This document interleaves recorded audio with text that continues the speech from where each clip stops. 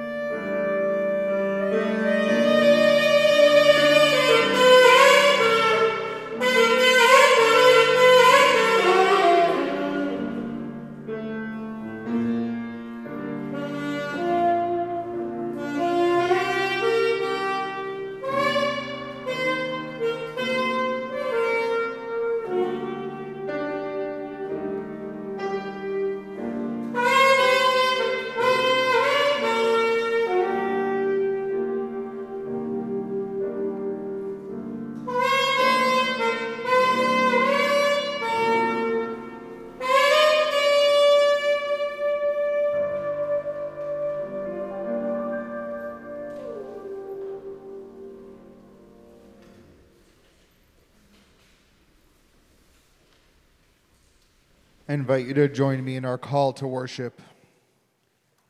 When the Lord restored the fortunes of Zion, we were like those who dream. Then our mouth was filled with laughter, and our tongue with shouts of joy. Then it was said among the nations, the Lord has done great things for them. The Lord has done great things for us, and we rejoice. Restore our fortunes, O Lord, like the water courses in the Negeb.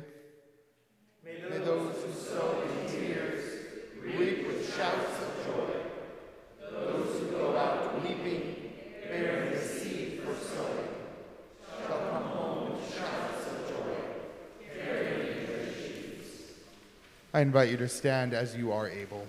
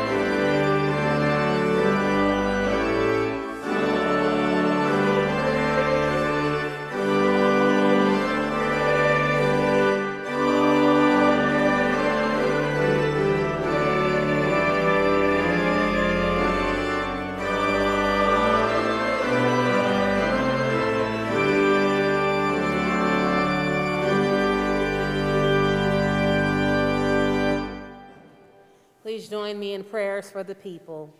Let us pray to the Lord. Lord, hear our prayer. For the peace from up above and for our salvation, let us pray to the Lord. Lord, hear our prayer. For the peace of the whole world, for the well-being of the Church of God, and for the unity of all, let us pray to the Lord. Lord, hear our prayer. For this holy house, and for all who offer here their worship and praise, let us pray to the Lord. Lord, hear our prayer. For the health of the creation, for abundant harvest that all may share, and for peaceful times, let us pray to the Lord. Lord, hear our prayer. For public servants, the government, and those who protect us, for those who work to bring peace, justice, healing, and protection in this and every place, let us pray to the Lord. Lord, hear our prayer. For those who travel, for those who are sick and suffering, and for those who are in captivity, let us pray to the Lord. Lord, hear our prayer. For deliverance in the time of affliction, wrath, danger, and need, let us pray to the Lord.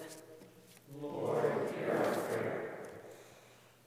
For all servants of the church, for this gathering, and for all people who await from the Lord great and abundant mercy, let us pray to the Lord. Lord, hear our prayer. God of all who fear you, make us one with all your saints and with any who are in need. Teach us to befriend the weak and welcome the outcast, that we may serve the Lord Jesus Christ and live to offer him glory. In his holy name we pray. Amen.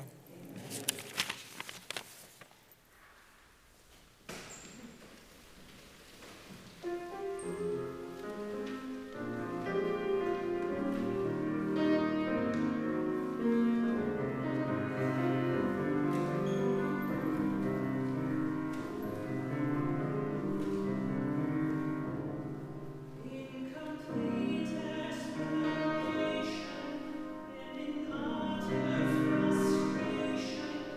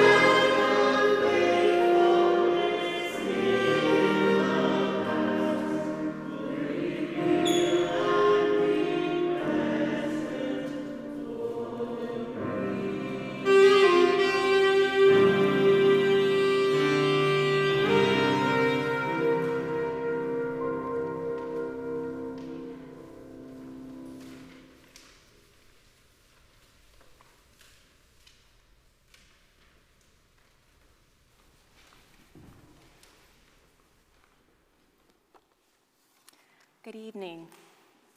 You guys are the ones who can make it on Thursday night to hear the last sermon of the week. And I just want to thank you for the gift of your attention and presence. It is a privilege to preach to preachers. And I hope that this week has been as enriching and encouraging for you as it has been for me. It's been heavy, but I hope in equipping. Hear now the reading of God's word from 1 Peter 4, verses 12 through 19. Beloved, do not be surprised at the fiery ordeal that is taking place among you to test you, as though something strange were happening to you. But rejoice insofar as you are sharing Christ's sufferings, so that you may also be glad and shout for joy when his glory is revealed. If you are reviled for the name of Christ, you are blessed because the Spirit of glory, which is the Spirit of God, is resting on you. But let none of you suffer as a murderer, a thief, a criminal, or even as a mischief maker. Yet if any of you suffer as a Christian, do not consider it a disgrace, but glorify God because you bear this name. For the time has come for judgment to begin with the household of God. And if it begins with us, what will be the end for those who do not obey the gospel of God? And if it is hard for the righteous to be saved, what will become of the ungodly and the sinners? Therefore, let those suffering in accordance with God's will entrust themselves to a faithful Creator while continuing to do good. This is the word of the Lord. So how did you get your name? Do you like your name? Do people get it right? Do people say it's kind of difficult or strange to pronounce? I had a friend named Sujin, which is a pretty simple name in my opinion, and she'd often been called Sushi because of evidently the jin was hard to say. And so to make things easier on others and less grating on her ear, she would just suggest, just call me Sue. Hence she became, to many, a girl named Sue. So I always wondered why people would butcher a name like Sujin when they could readily say something like Soren Kierkegaard, or Dietrich Bonhoeffer, or Joaquin Phoenix. I mean, that's a hard name. But Sujin, Rajit, or Ekaputra, well, why bother to get it right if only you're close enough? Somali British poet and writer Warsan Shire says, "Give your daughters difficult names, names that command the full use of the tongue. My name makes you want to tell me the truth. My name does not allow me to trust anyone who cannot pronounce it right." So it's not uncommon for people to anglicize or Americanize, or if you really think about it, whiten their names for the sake of convenience. It's practical, in order to not be ignored by teachers or classmates or coworkers, or to be asked again and again to explain the symbolism and meaning of one's name. But research suggests that in the US, more than half of Black and Asian job applicants whitened their resumes, and for good reason. Those who did so were twice as likely to get callbacks from employers. And this is for institutions with supposedly pro-diversity initiatives. Now, we are all guilty of butchering names and also judging a person by their name. But it's also possible to butcher names that quite easily roll off the tongue. Jesus Christ will curse when someone cuts us off on the road. Or we associate the name of Jesus with our own causes and conspiracies in ways that besmirch and dishonor the name of our Lord, a name that should make us want to tell the truth. I think the name of Jesus Christ should be more difficult to say, because it is a strange name.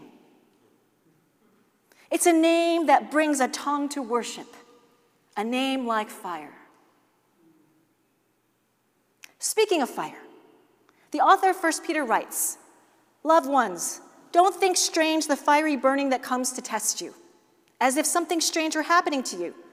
Instead, to the extent that you're suffering or sharing Christ's sufferings, be glad, so that you may celebrate with joy when his glory is revealed." Now, this translation of verse 12 is by Craig Keener, and I chose it because it helps us see not only the belovedness of the Christian community, but also the tenderness and family affection shared between the author and his readers. But more so, it points to the fact that their beloved status as those of chosen and born anew, as children of God, does not exempt them from persistent and even intense suffering and hardship. The Greek verb for think strange or be surprised comes from the same root from which we get words like xenophobia or fear strangers. The author has used it earlier in 4:4 to describe Gentiles who think it strange or are surprised that Christians aren't sharing in the same behaviors with them anymore. So here, the author is flipping his usage of the verb so that while Gentiles should think it strange or foreign that Christ's followers no longer roll in the same nonsense and lawless idolatry that characterized their former way of life, believers should not think it strange that they suffer for following Jesus. Jesus, after all, suffered unjustly. The letter takes for granted that the Christian experience is full of heat. 1 Peter likens believers' testing of faith to the fiery process involved in refining precious metals. This is in 1:6-7. Precious metals such as when the metal ore is separated from the dross.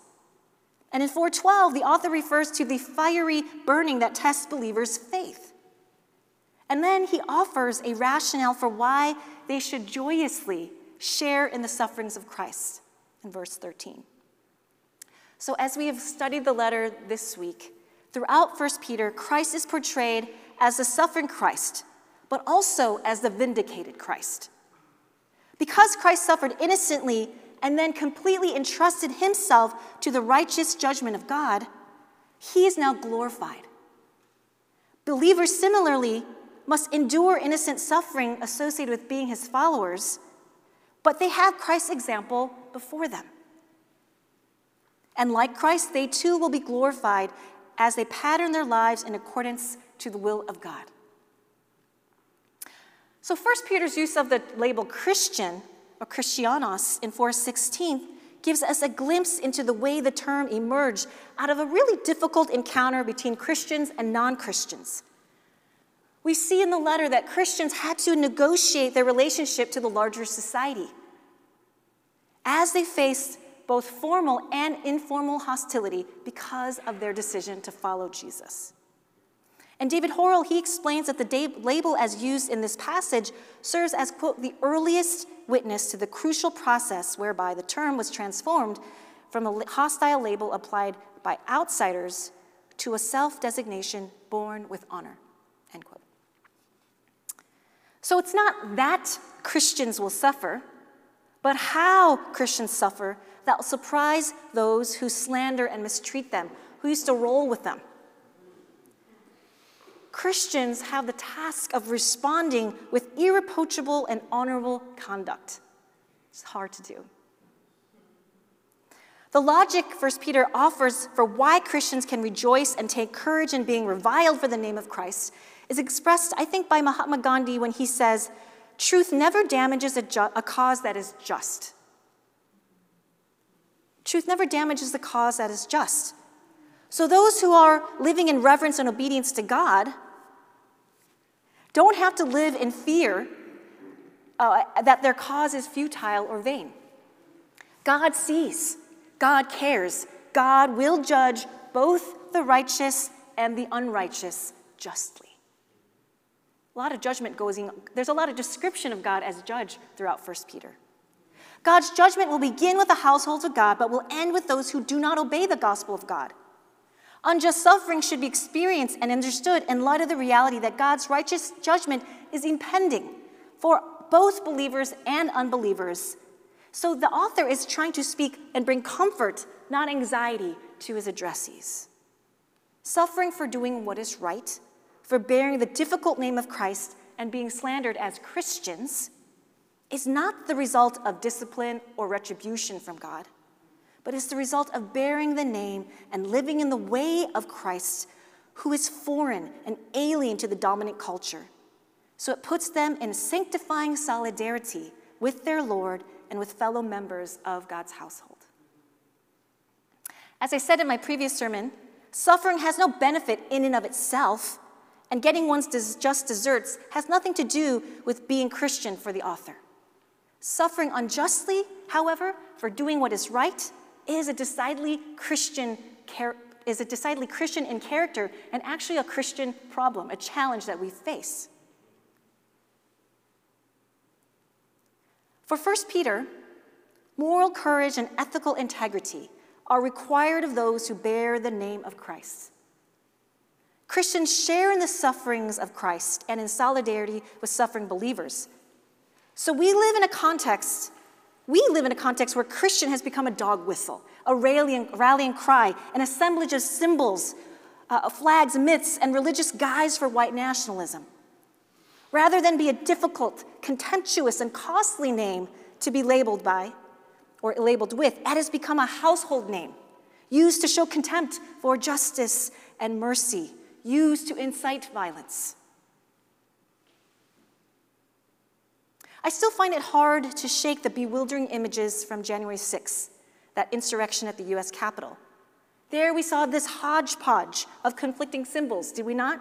Confederate flags and "Don't Tread on Me" flags, juxtaposed with Christian symbols like a wooden cross and signs that read, "Jesus saves." This insurrection, as we know, was not the spur-of-the-moment sort of thing that happened, but was the result of 3-century-long ideology that holds on for dear life to the myth that the U.S. is a Christian nation founded by white Christians with laws and institutions based on Protestant Christianity. We talked about this, but I'm just going to say it one more time, okay? So white Christian nationalism has certain biblical narratives, and that is weaved into this ideology. But it didn't first have a racial justification. So initially, the idea that America is the promised land and that early settlers were the new Israelites, that was like a theological justification to rid the land of new Amalekite people already living on the land. So they took what was rightly theirs from indigenous peoples, so they thought.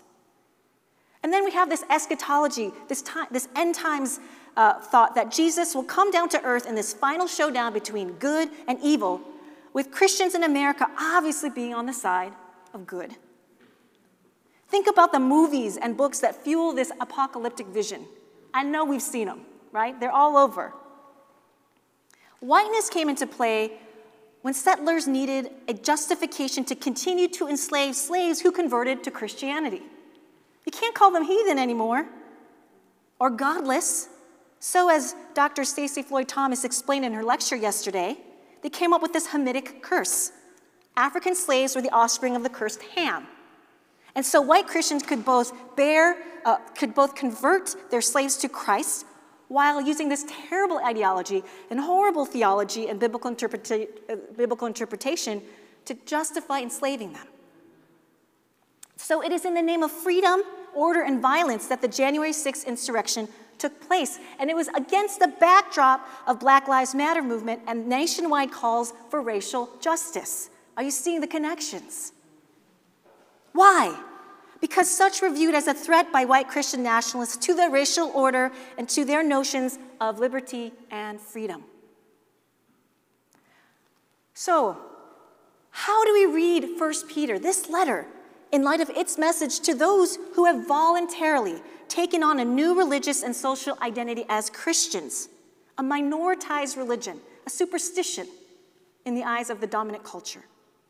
How do we preach it in our context in light of the fact that it was written to those who are not geographically displaced, but rather socially displaced and experiencing hostility and suffering as a consequence of their decision to follow Jesus, and as a result of their chosenness by God and obedience to God? How do we read it against the backdrop of white Christian nationalism that is really a threat today, and ironically and heretically constantly refers to the name of Christ and the label Christian in ways that would be unthinkable to the author and his addressees? I think what we do need to do persistently and courageously, but also patiently, is we need to disentangle these notions of election, of chosenness, of being God's people, God's household, right? We need to disentangle these notions from more recent notions of American exceptionalism and Christian nationalism, because these are notions that incite the name of Christ, but it is void of Christ transforming, healing, restoring power. This takes work, and this takes time. And someone told me, I can never preach like you preached in my church. Well, first, they probably won't invite me, so you got to do it. You got to do it. And you have to grapple with, how am I going to do it in ways that are faithful, in ways that understand my context and community, but in ways that push and challenge and disorient. Because Christ's name has become too familiar and Christ's way too strange for the Christian church in America. And we need to study and know Jesus of the Scriptures in light of the whole witness of the canon. Amen? This task that we're doing here, coming to the Engel Institute of Preaching, isn't just for Con Ed credit, right? Though you might get some. It's because you care about and take seriously the task of preaching. Oh, it is a joyous, what is it? A joyous burden? I forget, somebody has this thing about it. I'm butchering it. I'm going to stop now. But I'll say this. It's hard to preach faithfully. It's hard to preach courageously. It's hard to preach weakly, right? But we need to take seriously preaching the gospel of Jesus Christ. And we have to do it even if it hurts and even if it disrupts and challenges. We need to take seriously again the name of Jesus, the cost of following the Lord that really looks so little like those who hold positions of authority and power in institutions whose way will not necessarily advance your congregation's careers or build their nest eggs, protect their neighborhoods from not changing. Who, as Paul writes, though was in the form of God, he did not consider being equal with God something to exploit, but he emptied himself by taking the form of a slave and by becoming like human beings. When found himself in the form of a human, he humbled himself by becoming obedient to the point of death, even death on the cross. This isn't a John Wayne kind of Jesus. This isn't the kind of leader or Lord with the machismo or AR-15 toting rabbi who could have prevented his crucifixion had he had the right artillery. Our churches and congregations desperately need to know Jesus of the Gospels and of the Scriptures. Will you give it to them? Will you preach it faithfully and courageously? The nature, characteristic, and way of Jesus is naturally going to be counter to the ways of our self-preserving, ethno-racial, tribe-preserving, flesh and power-protecting, foreigner-fearing character and nature. We have become so at home in the world, so at home in the dominant culture, that we have become what King calls a weak and ineffectual voice with an uncertain sound.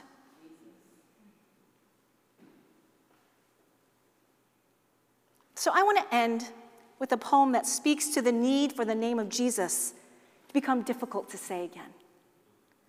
It's in a poem that I already referred to by Asetu Shango called Give Your Daughters Difficult Names.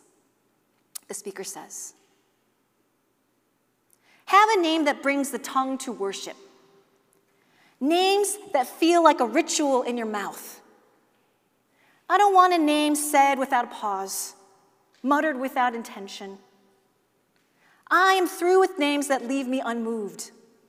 Names that leave the speaker's mouth unscathed. I want a name like fire, like rebellion, like my hand gripping the master's whip.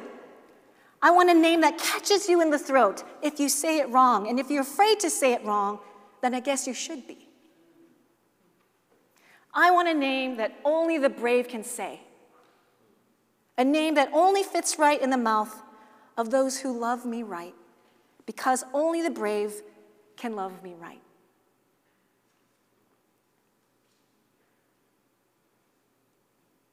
May we speak the name of Christ bravely and love him right. Sisters, brothers, pastors, preachers, Let us not speak the name of our Lord and preach his gospel in a weak, ineffectual voice with an uncertain sound.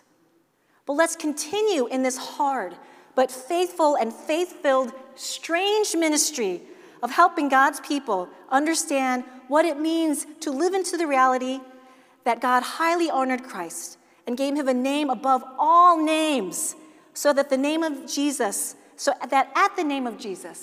everyone in heaven and on earth, under the earth, may bow down and every tongue confess that what? That who?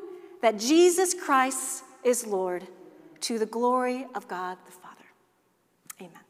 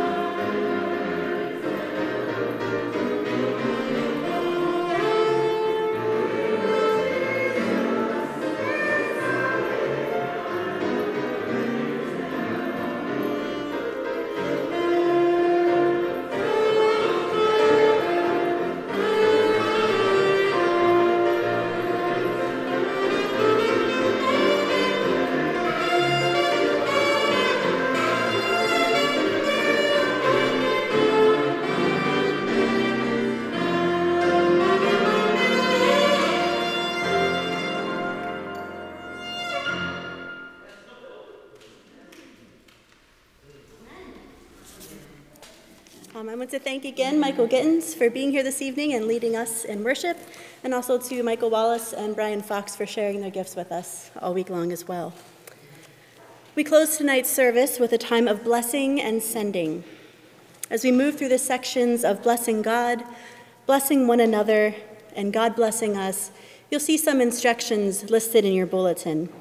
If you fall into that category, you'll speak the words of Scripture to one another. So musicians, Angle faculty, look out for your designations there. There are also some directions that are listed there. We'll consider this table north. So folks on this side, you'll be east. Let's do folks on this side, you'll be south. And then this half and everyone on this side, you guys will be west. So let us go into our time of blessing, and I invite Chris to begin us with our benediction. We bless God. Bless the Lord, O my soul, and all that is within me. Bless God's holy name. Bless the Lord, you angels, you mighty ones who do God's bidding, who obey the voice of God's word. Bless the Lord, all you hosts of God, you servants who do God's will. Bless the Lord, all you works of God, in all places where God rules. Bless the Lord, O my soul. We bless one another. The Lord bless you and keep you. The Lord make his face to shine upon you and be gracious to you. The Lord lift up his countenance upon you and give you peace. I pray, according to the riches of God's glory, that you may be strengthened in your inner being with the power of the Spirit, and that Christ may dwell in your hearts through faith, as you are being rooted and grounded in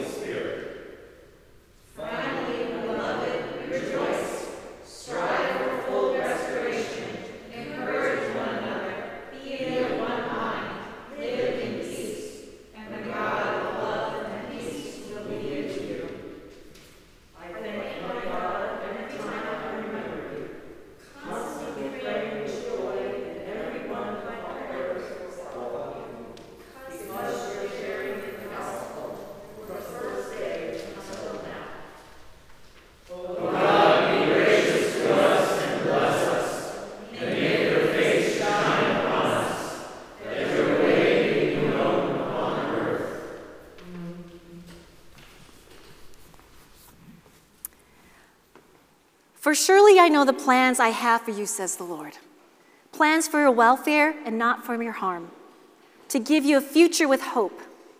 Then when you call upon me and come and pray to me, I will hear you. When you search for me, you will find me, and if you seek me with all your heart. Thank you. God bless you. Go in power and courage and preach the gospel. Amen. Now let's pass the peace.